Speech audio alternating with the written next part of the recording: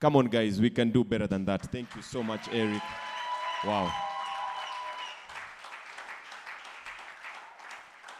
Good morning. Great things happen when we choose to serve God with every part of our being.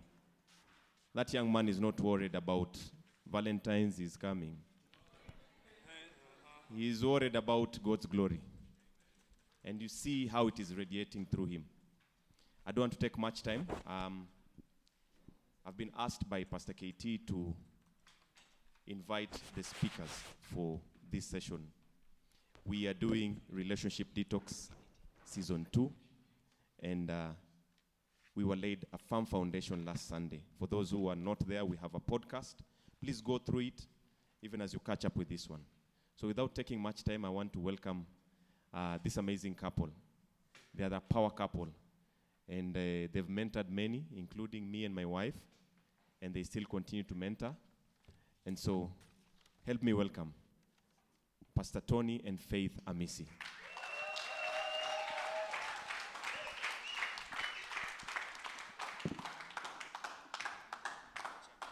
Morning. Morning. Great. Welcome to our home. Yes.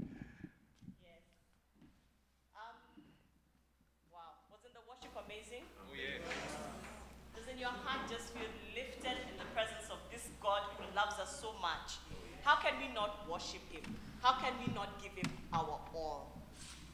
Thank you, Pastor KT, for this privilege to come into your place of worship, to minister to your congregation. We are young at heart, but we are glad to be here. You've received us well, and now we welcome you to our home. All right. So, I think, Faith, you need to introduce yourself first, then I'll go next. Okay. Our series this month is on relationship what? Detox. Relationship detox, isn't it? So we are not going to introduce ourselves in the usual way, our careers, our fame, our fortune. We'll introduce ourselves to you based on our relationships, okay? So my name is Faith, okay? I am a daughter. I am a daughter of Peter and Mary Kilewe. I honor them this morning because of what they've done and contributed to who I am today. I see many daughters in the house. I am a sister, okay? In our family, we have 4 siblings. So I am among the siblings, so a sister to a brother and a sister to a sister. My elder brother went to be with the Lord, and of the 2 who are remaining, they have made me an aunt. So I have 3 nephews. Are we getting somewhere? Are you identifying yourself in your relationships? Great. And then,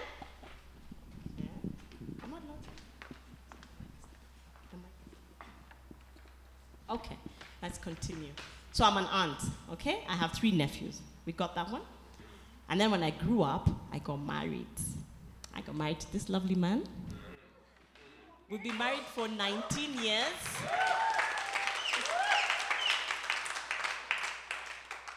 So that's another relationship. I became a wife, okay? In being a wife, I became a mom. I have 3 children. One is 17, 14, and a 6-year-old. Those are my relationships. That's who I am today and how I come to you. I'm also a girlfriend.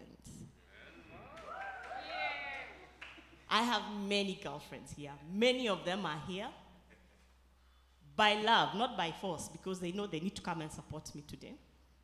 Okay? I am a mentor, a Titus 2 woman, teaching the younger women to love the Lord and to be keepers of their home. Someone's are lifting their hands over there. Yeah. Okay. Now, by marriage, he added to my relationships. He added to me nieces and nephews. He will tell you how many that he added to me.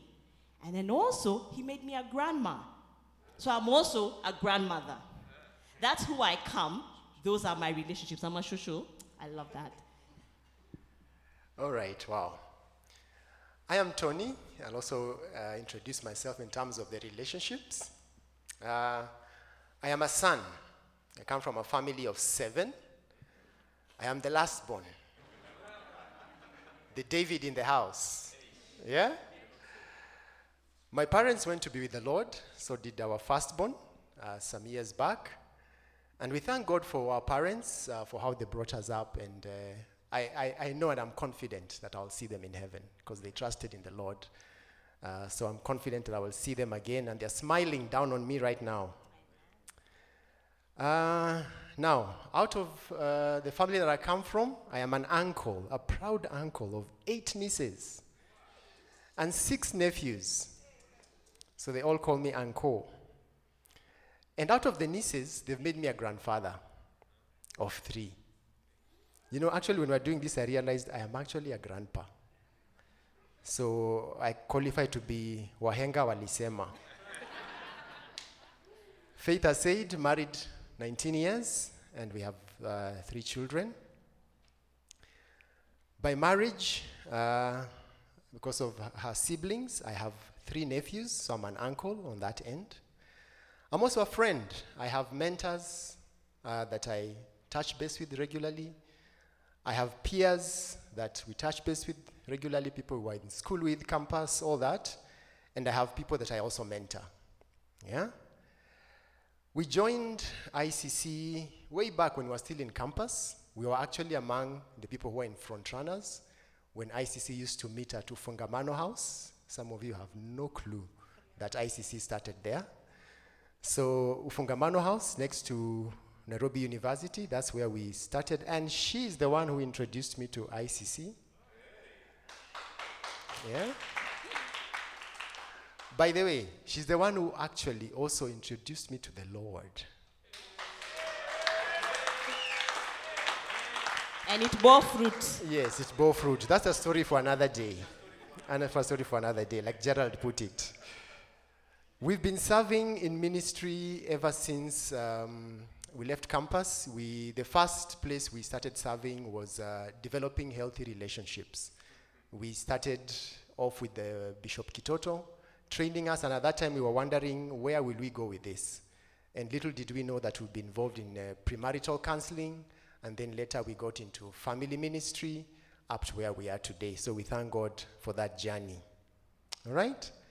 Now, the reason why we took time to mention those relationships is because I know during Valentine, we are all dreamy-eyed, thinking of boy-girl relationships.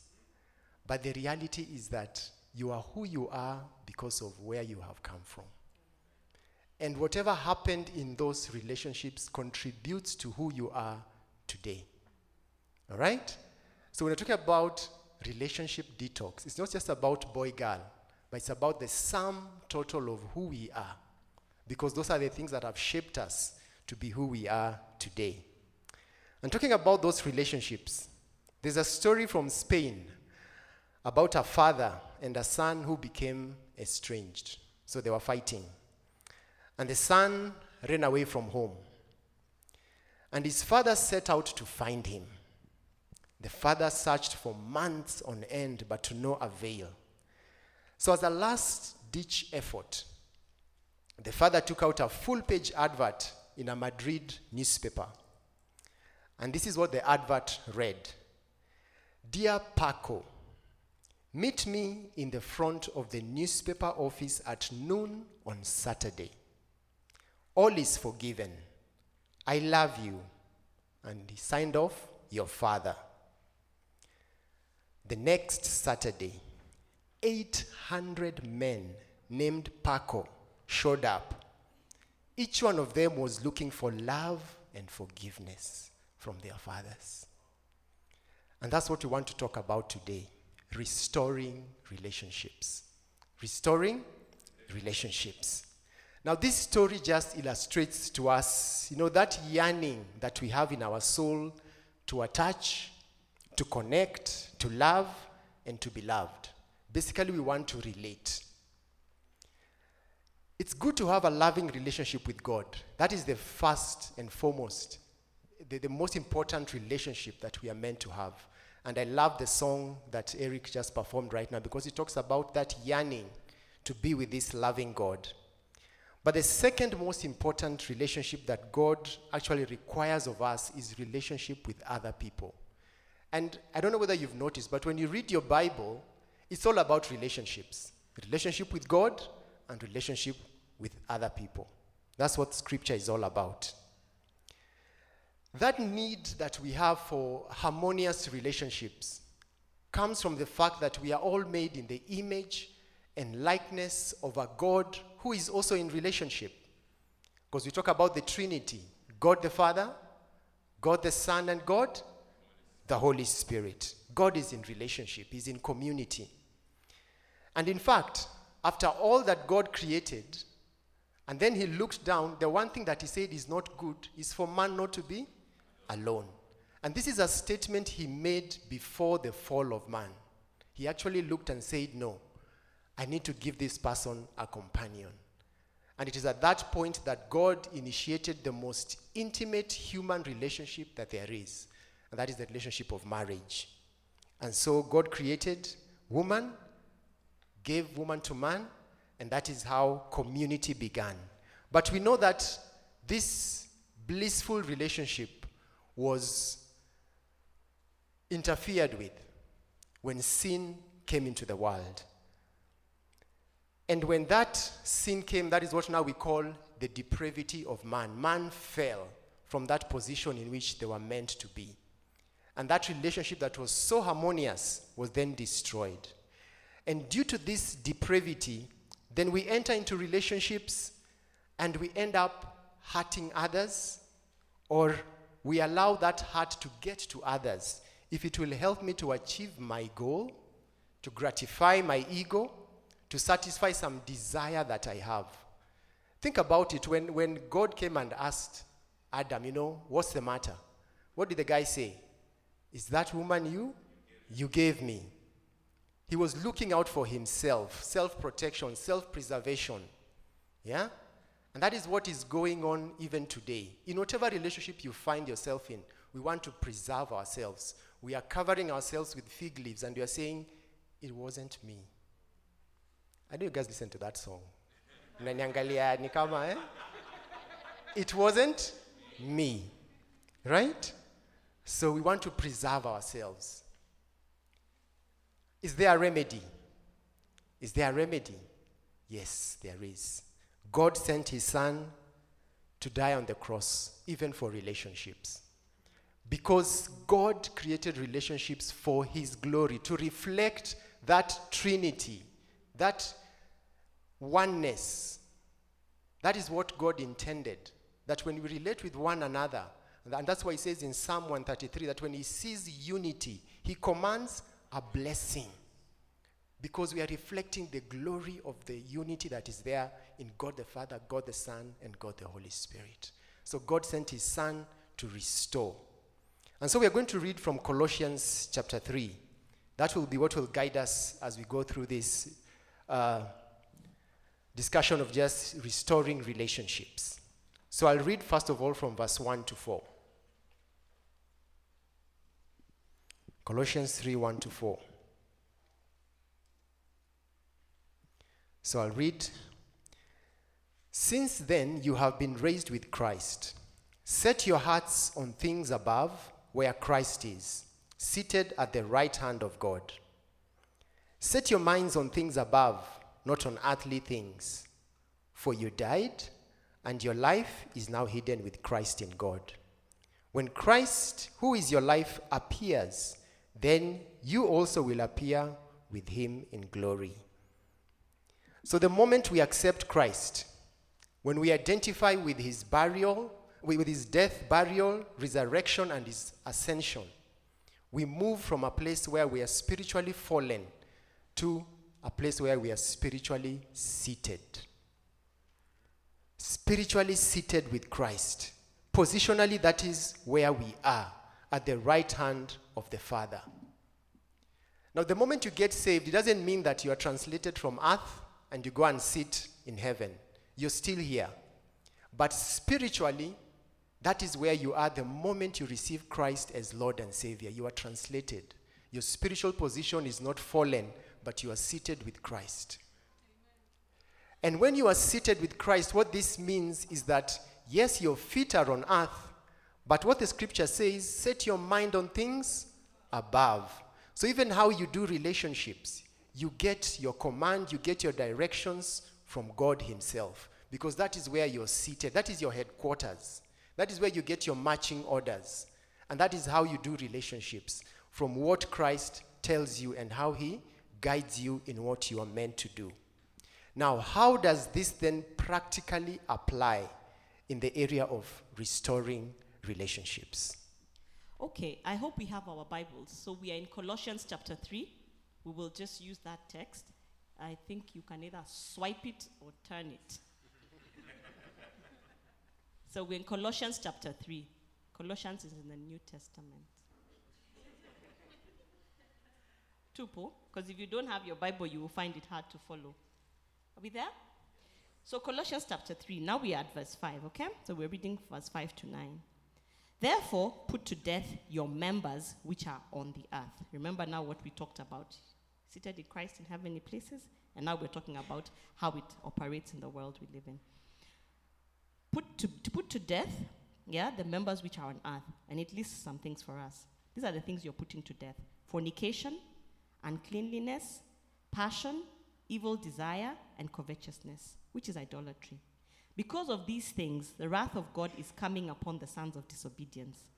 It tells us, in which you yourself once walked when you lived in them. But now you yourselves are to put off all these: anger, wrath, malice, blasphemy, filthy language out of your mouth.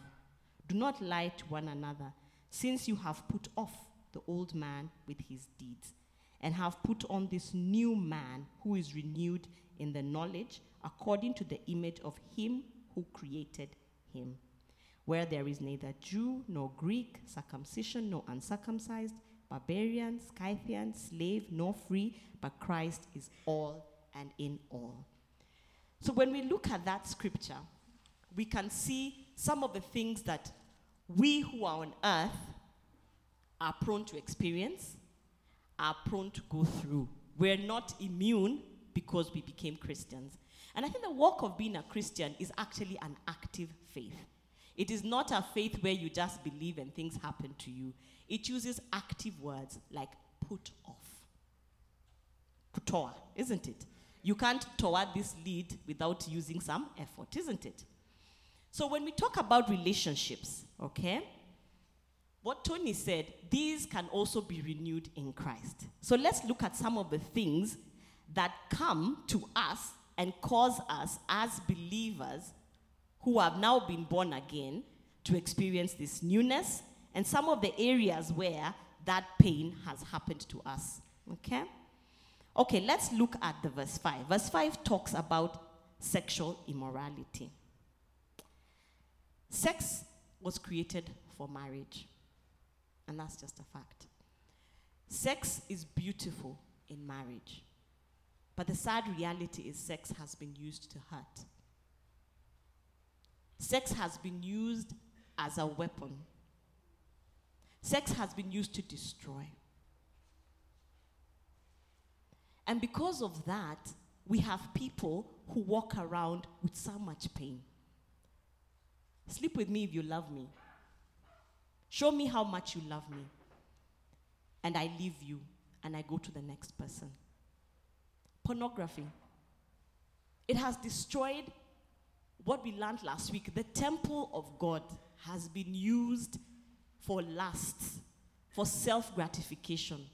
You look at a man and you cannot see him for who God has made him to be, for the purposes that God has in that young man's life. You look at a woman and she's an object. You no longer see her as a person who God created to use for his glory.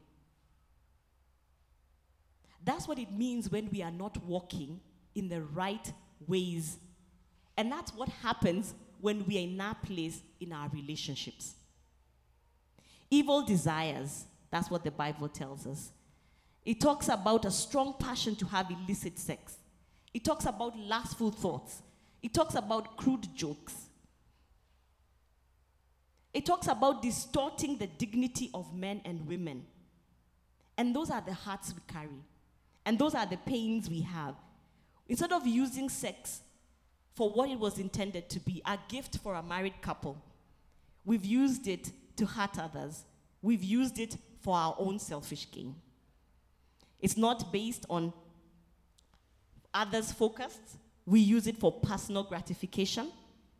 It is not confined in a permanent and loving commitment for the other's good. And that causes a lot of pain in relationships. And I think God in his wisdom says, when now you are new in Christ, put off. See people for who God made them to be. Put it off. Sexual immorality, impurity, lust, evil desire, greed, all those perverted sexual activity. Put it off. And let's continue in verse 8. It talks about our attitudes, our speech. It talks about anger. You know, how angry are you when you're dumped? How angry are you when you're treated unfairly at your workplace? How angry are you when you're overlooked by a friend? When nobody notices how you dressed today? When nobody greeted you as we walked in? Those are wounds you're carrying deep within you, and you bring them to whatever relationship you have. And look at the progress. It goes from anger to wrath. That is rage. Have you ever by mistake stepped on somebody's and the things that come out, kanyanga tu mtu kwa matatu, what comes out of that person's mouth? Overlap kidogo, those of you who drive, you can be shot in these streets of Nairobi because of the anger that we have. And we are being taught to put it off. Then it goes to malice. You know, in law, malice is one of the elements for murder. Okay? For us to say this person has been murdered, we don't just look at a dead body and a bloody knife. Okay? We look at something called malice aforethought. Malice shows us that the intention, so that we are not saying it was in self-defense, isn't it? We are not saying it was accidental. We're saying you are malicious in your intent. That you actually had this anger and animosity towards this person, that you did it. How many of us walk with that malice? Based on our previous hurts, based on our previous experiences, that we can actually kill. Do we read the papers? Do we watch the news? Do we follow the trends? Those are hurting people. Hurting people hurt others. Wounded people wound others. And that's why we are being encouraged, put off that anger. Put off that wrath. It progresses to malice. And now you are intentional about deliberately hurting others. You get into a relationship because you want to put this person down. Not because you love them, and not because you are a Christian who wants to show compassion and kindness and goodness and just build people up, but because you're in it for yourself. So put off. And it continues to teach us about filthy language and slander. You know, how many of us have been talked down upon by our parents? You'll never amount to anything. Those are hurting people who are hurting others. By your teachers, you'll never do anything meaningful. Those are the words that we carry, and they define us when we get into relationships. And we are being encouraged this day, put those things off. You are not what those people tell you. You are who God says you are. Those words were spoken by a person who was not in a right relationship, who was not in a relationship with Christ, that he understood or she understood their place. And when they spoke in anger, they spoke in rage, and they spoke to pull you down, hoping that in putting you down, they themselves will be elevated. It doesn't work that way. Words are spirit, and they can cause emotional hurts. I think emotional hurts sometimes go deeper than physical hurts. The beating, I can see a scar. But emotional hurts, the words that you speak to me go deeper and live longer. And I think that's why God says he comes to replace that. So that he feels that and puts in you what is true and what will give you life and not produce death and get into that vicious cycle where now you hurt others because you've been hurt and they hurt others. He wants to put a stop to that. And hence he says, put off. Put off. Okay? You who've been abused, sexually abused, physically abused, men are dogs. You get into a relationship with that attitude. Women are just gold diggers. Where do those words come from? From the things you've experienced. And you're not capable of connecting with anybody. Even in a filial relationship, we've had brothers and sisters who fight. Brothers and sisters who cannot see eye to eye. Is this happening around you? Because of those things that are deep within our hearts. And we are being encouraged to put off.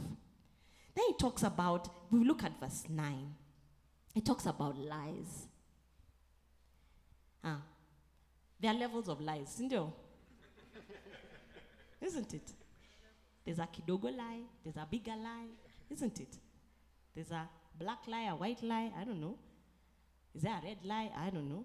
But there are all sorts of lies, half-truths. You're in a mat. I'm on the way. Kuna jam. I'm not telling you, you're the one who left home late. I'm just here. I can see you are still at my gate living. Those are lies, isn't it? We tell half-truths. We cover up for people, isn't it? We practice hypocrisy. We want to look more spiritual than we really are. We evade. We change topics. We say something that is untrue to avoid hurting others. Those are lies. You've been lied to, and you've lied to others. And you know what that causes? It causes trust issues in relationships. I can't believe anything he tells me because of what I know has happened to me. And when there are masks, like now we are masked, we understand what masks do. I can never get into a proper relationship with him because he's not vulnerable and I'm not vulnerable. To my brothers, to my sisters, to my parents, I can never get into that close relationship with them because I don't trust them. And they can't trust me. That prevents us getting into that closeness and that intimacy where we are naked, where we are not ashamed, where we are able to speak and to pray for one another, where we are able to bond and become a family under God because of those lies. So may we work on some of those things. And I love what the Bible says. It says put off, put to death. It means be radical about dealing with some of these things.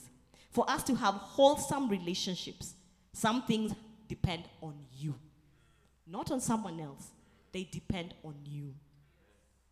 Paul reminds us that these old attitudes attract God's wrath, and they are not corresponding to your new life in Christ. It is important that this new self be renewed in the knowledge and in the image of God. Our minds need to be renewed. How we relate needs to be renewed. How we understand ourselves needs to be renewed. All right, now we've put off. Now the danger of putting off is that you can remain naked. Right? So the Bible proceeds and tells us we need to now put on. And putting on is an act of the will.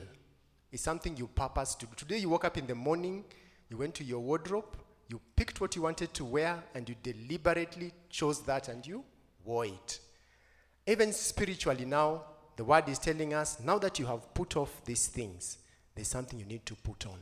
So let's read from verse 11 to 14. We are still in Colossians 3. So from verse 11, here there is no Gentile or Jew, circumcised or uncircumcised, barbarian, Scythian, slave or free, but Christ is all and is in all. Therefore, as God's chosen people, holy and dearly loved, clothe yourselves with compassion, kindness, humility, gentleness, and patience. Bear with each other and forgive one another if any of you has a grievance against someone. And over all these virtues, put on love, which binds them all together in perfect unity. So as we are transitioning in what we are to put on,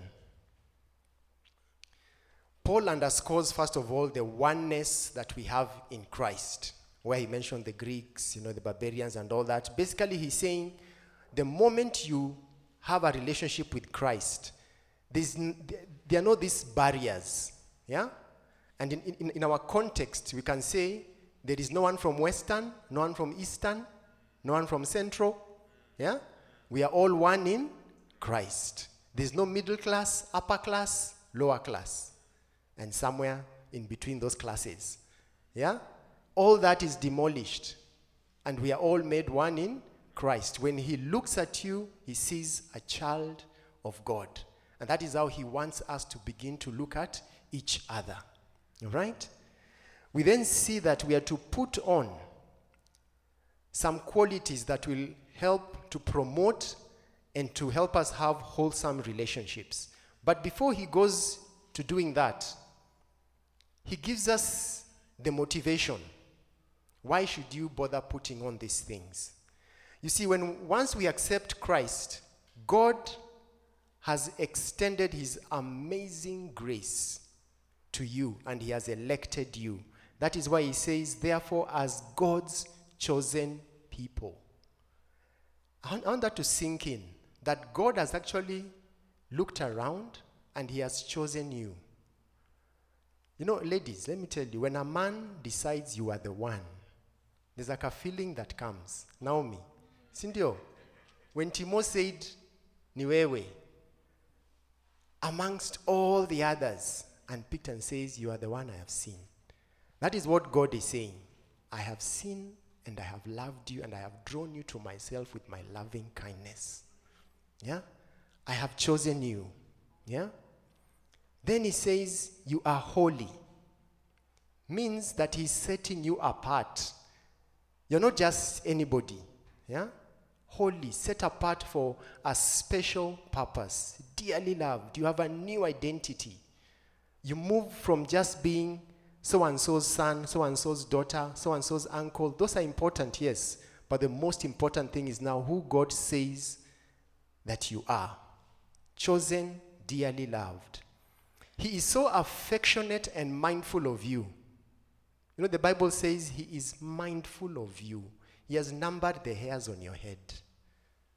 Some of us have more hair than others.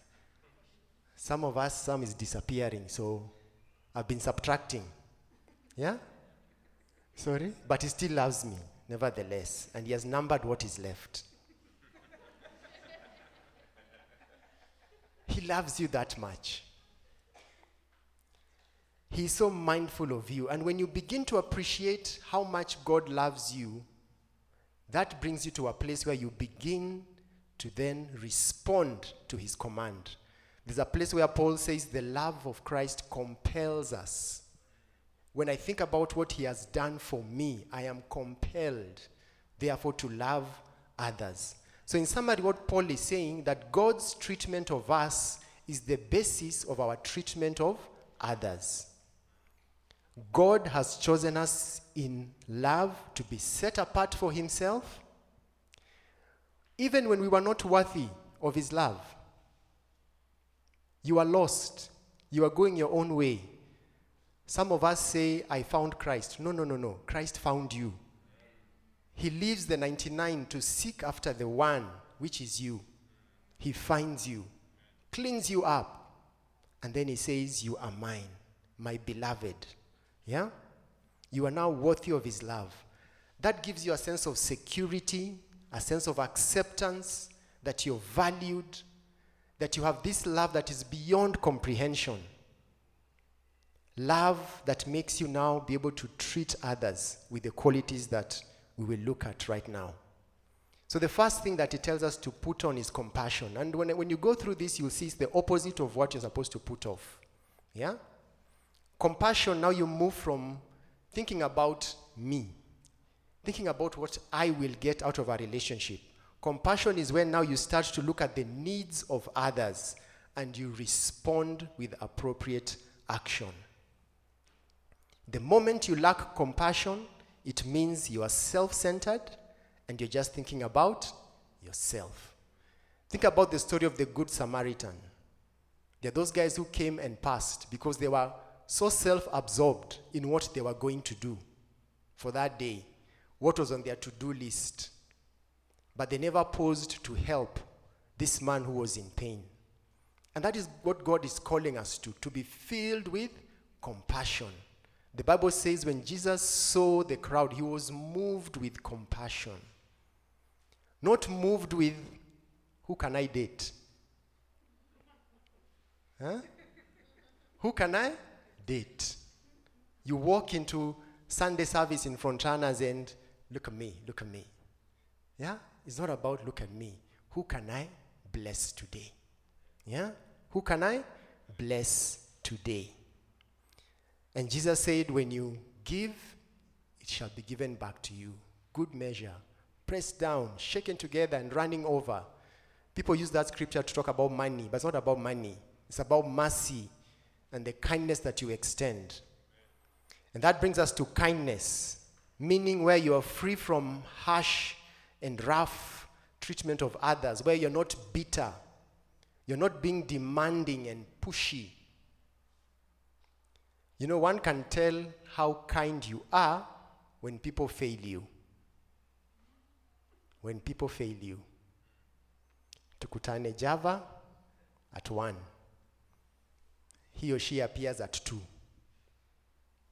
Now, we are not saying you tolerate bad behavior, but how will you confront? Will you do it with a measure of kindness? Yeah? When people give you promises, your parents have promised you things, your uncles, your aunties have promised you things. The Bible says, put on kindness. It begins with you, by the way. You know, sometimes we come and we are thinking, yeah, so-and-so should listen to this. My dad, I wish my dad was here. He's been so unkind. Have you shown kindness to your dad? Have you shown kindness to your brother, to your sister? It begins with you first. So kindness. Then talks about humility. Put on humility. A humble person is somebody who is Christ sufficient, not self-sufficient. They have a proper evaluation of themselves. They don't think that they are indispensable. You know those men who think they are God's gift to all women? They walk around like, you know, I'm the man. That's not humility. Yeah? Humility is coming to a place where you're saying, I know who God has made me to be.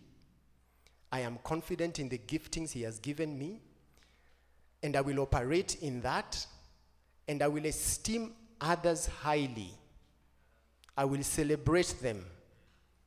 You know, humility is seen when something has happened and there is success. And you're quick to give the credit. Rather than take it upon yourself and say, if it were not for me, nilijua tu, kama singekuwa kwa hiyo team, tungeanguka. But humility is saying, I am esteeming others. Not putting myself down, but quick to esteem others. And that is what you're supposed to bring into relationships. Constantly esteeming others and celebrating others. That way you move away from greed and wanting to be self-gratified. Talks about putting on gentleness and meekness. And this word is used when we talk about a horse. We know that a horse is very powerful. And that is why we talk of horsepower. A horse is very powerful. But once it is tamed, it is able to use that power for something that is useful. So you and I, we have a lot of power. There's a lot of things that God has put in us. Now, instead of using that to dominate others, use it for God's glory and use it to defend others. Let me talk to the men now. Yeah? We are built in a way that says we are, actually no, the Bible actually says the woman is the weaker sex. Sometimes I dispute that scripture because when I see what my wife does. But anyway, the Bible says it. But we are meant to be defenders of our women, whether they're your wife, your sister, your mom, whoever they are. You know, let me just give this example. My son, when they go to town with the mom, you know, we discovered later that the guy used to carry a penknife. So when we asked him, why do you carry a penknife? Then he says, I need to defend my mom. Yeah? But it's power under control. He will only use it when there's need be. Yeah? So let's use the strength that God has given us to protect. Okay? To cover, to shield. Yeah? In relationships, put gentleness, put meekness. Patience literally means being long-tempered, not having a short fuse. You're tolerant of the imperfections and the differences and the faults in others, and you give them room to grow. Don't be impatient with people. Yeah? Just because they're not able to do a few things, you know, you're saying, you know, I wonder whether you really make it, you know. Just get off the team, get off the family, you know. But the Bible tells us, put on patience. Patience, long suffering. You will need it in relationships, definitely. Then he talks about bearing with one another. Bearing with one another just basically means accepting people for who they are because their personality is different. They're not doing anything sinful. Let me give an example. There are people who, when they want to eat their banana, they peel everything. Yote kabisa, then they throw the banana, then they start eating like that. Then there are those who like to peel gradually. Yeah? Now, whether they peel gradually or they remove the whole banana and eat it like that, doesn't have any eternal significance. Just bear with them. They like it that way. Maybe they want to see the full banana, you know? There are those who want to shower in the morning, those who want to shower in the evening. Does the word of God say, thou shalt not shower in the morning? It doesn't say. So just bear with one another. If they like to whistle when they wake up early in the morning, bear with them. I know you have those people in your families, and they irritate you to no end. Bear with them. Even the neighbor who likes to clear his throat in the morning, first thing. We have one in our estate. We can hear them from very far. And we just bless them and we say, Lord, we are bearing with one another. Forgiveness. I think this one is big. Forgiveness is big. Not holding a grudge. Not harboring bitterness and being resentful towards those who have wronged you. And I know everyone here, you've been wronged by someone at some point. And the Bible is telling us, make a decision to forgive. Not a feeling. Don't say, I don't feel like forgiving them. It's not a feeling. That feeling will never come. It is a willful decision you make and you say, I choose to forgive. I choose not to let this trouble me. I choose not to let this put me down. I choose to forgive. People say forgive and forget. Is it possible to forget?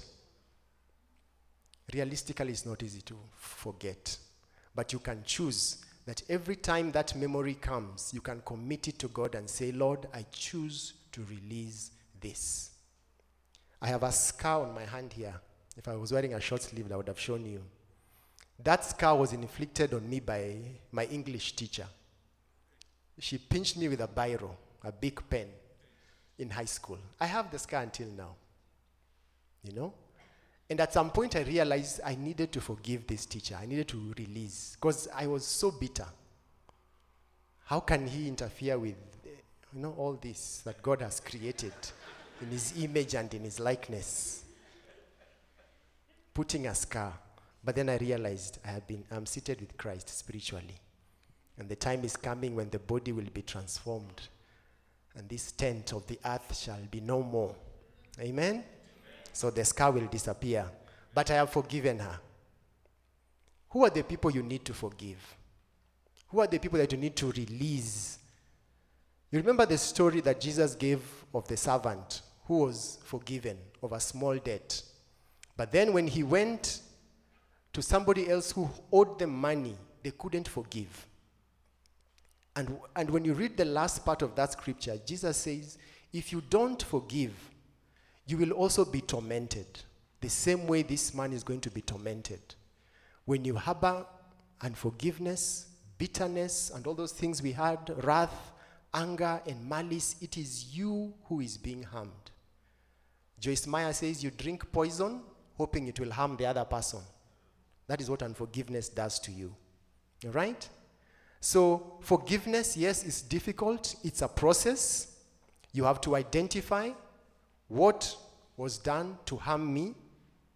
If you can, confront the person, or you can lift it up to God in prayer and say, I release this. And whenever that thought comes, that incident comes to your mind, give it to God in prayer and ask him to just heal that heart. David shows us in the Psalms how we can just pour our hearts to God and allow him to heal us. You can even go to another extent and extend kindness to the same people who've hurt you.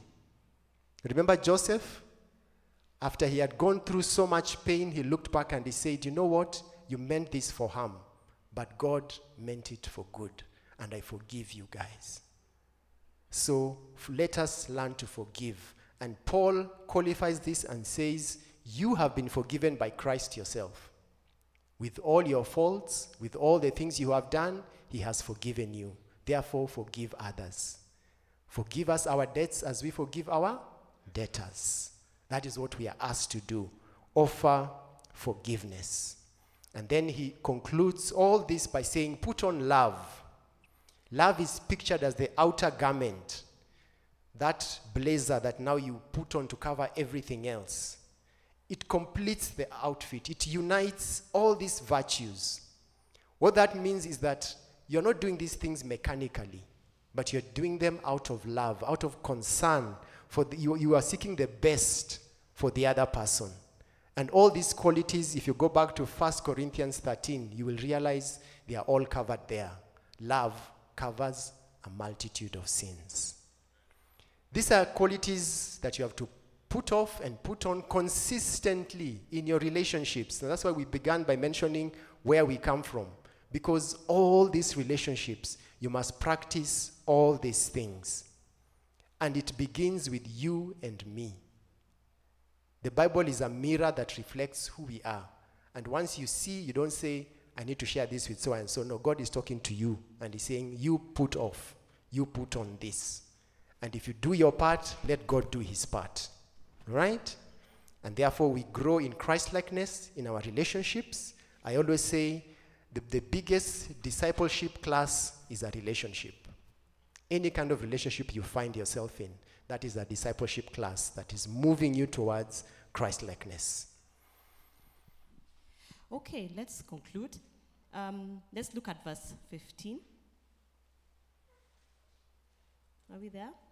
And let the peace of God rule in your hearts, to which also you are called in one body, and be thankful. Let the word of Christ dwell in you richly, in all wisdom, teaching and admonishing one another, in psalms and hymns and spiritual songs, singing with grace in your hearts to the Lord. And whatever you do, whether in word or deed, do all in the name of the Lord Jesus, giving thanks to God the Father through him. Isn't that how we want to be? A place of peace. Si kuangaika, am I loved? Do I matter? Who am I? Who do I belong to? You are a place of peace where you know Christ died for you.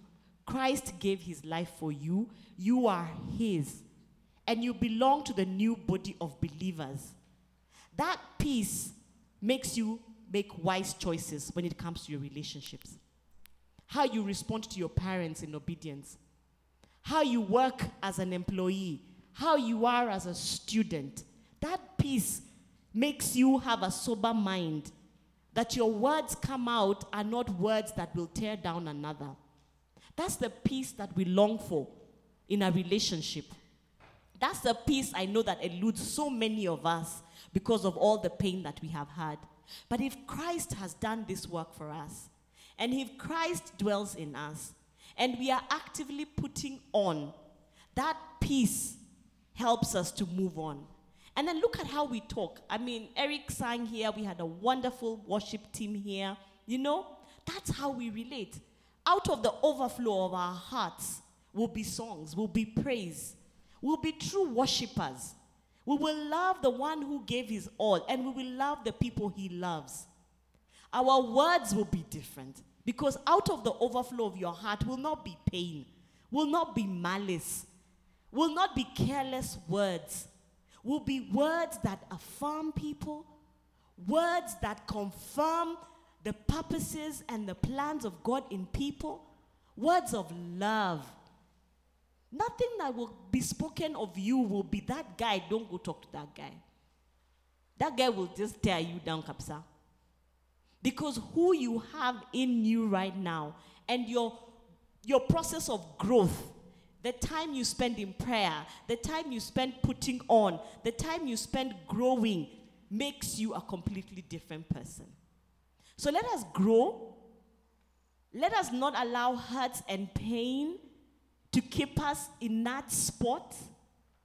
Let us release these things. Let us put them off, and let us embrace newness in Christ. Because it is us who will be the losers.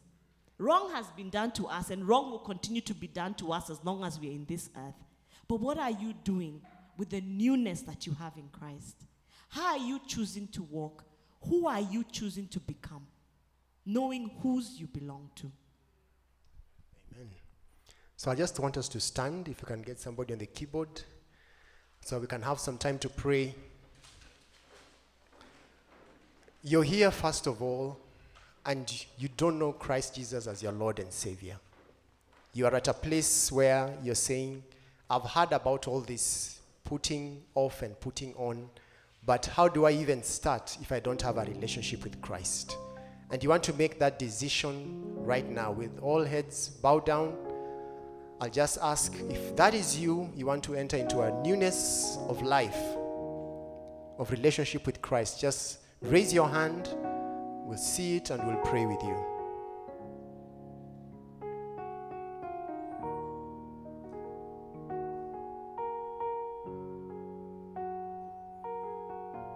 Okay, if there's none, but if you still want somebody to pray with you at the end, perhaps you're feeling shy to lift up your hand, we'll be here at the front and we can lead you to Christ.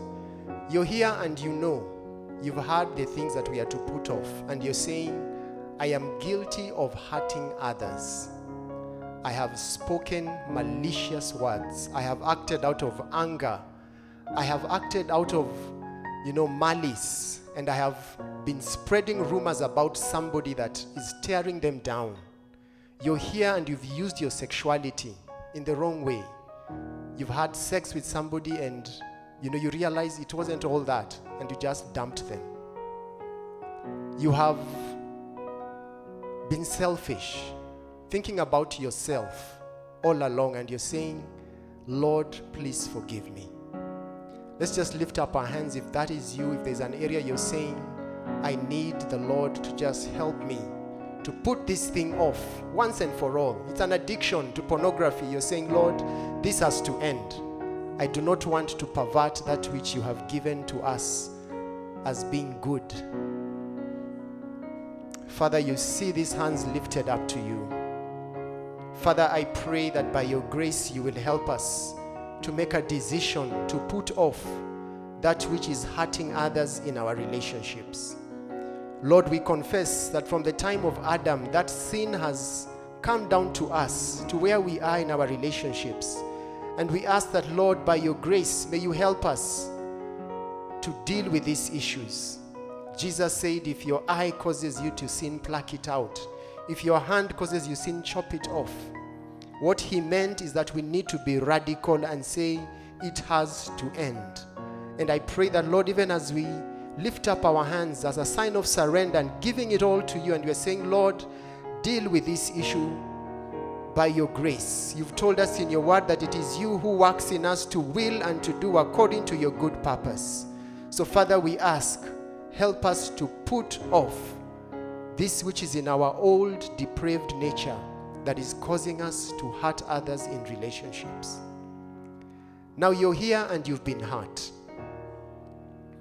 and you're saying, as much as I want to forgive, I'm finding it so difficult. You're here and you're saying, Lord, I am feeling the pain. It is so painful what my mom spoke to me about, what my dad called me, what my boyfriend, my girlfriend said to me. It's hurting. You're here and you are in pain because of the relationships that are around you. You've been abused sexually, perhaps, and you're saying, Lord, how can I even begin to forgive?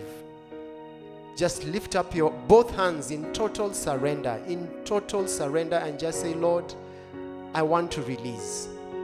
I don't want to carry this bitterness, this anger, this rage, this malice in my heart anymore.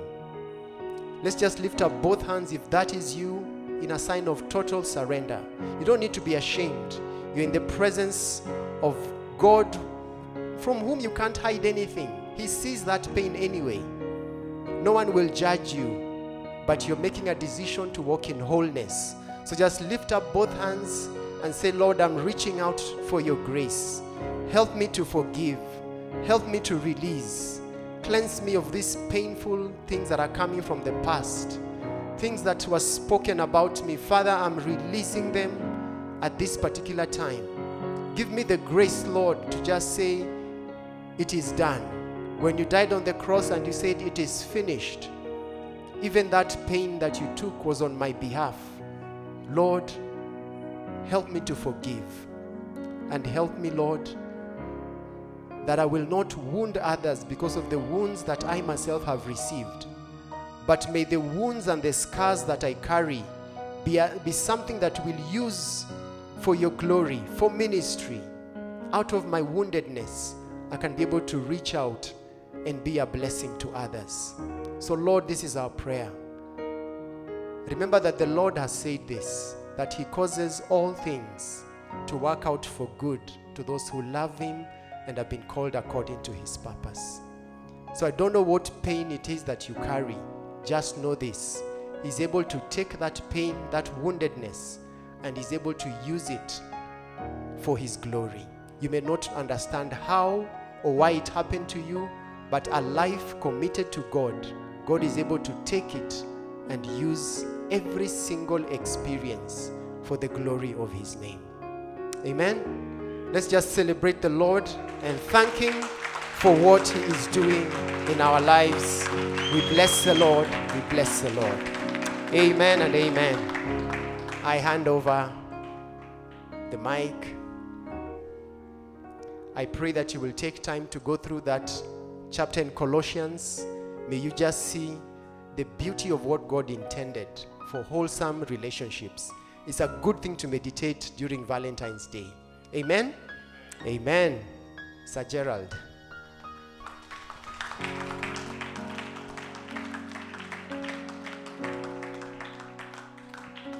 Thank you so much, the Amisis. God bless you so much. That was just something, wow. Let us give them another round of applause, guys. Thank you. We are done. We are done, but we are not done. Remember, we are coming back in the afternoon for our iFront Runners hangout. Please, remember to bebe mashuka. Yeah, and carry a snack for two. And now may the grace and the love of God and the fellowship of the Holy Spirit be with us now and forever. Amen. God bless you. Thank you so much for coming. See you in the afternoon.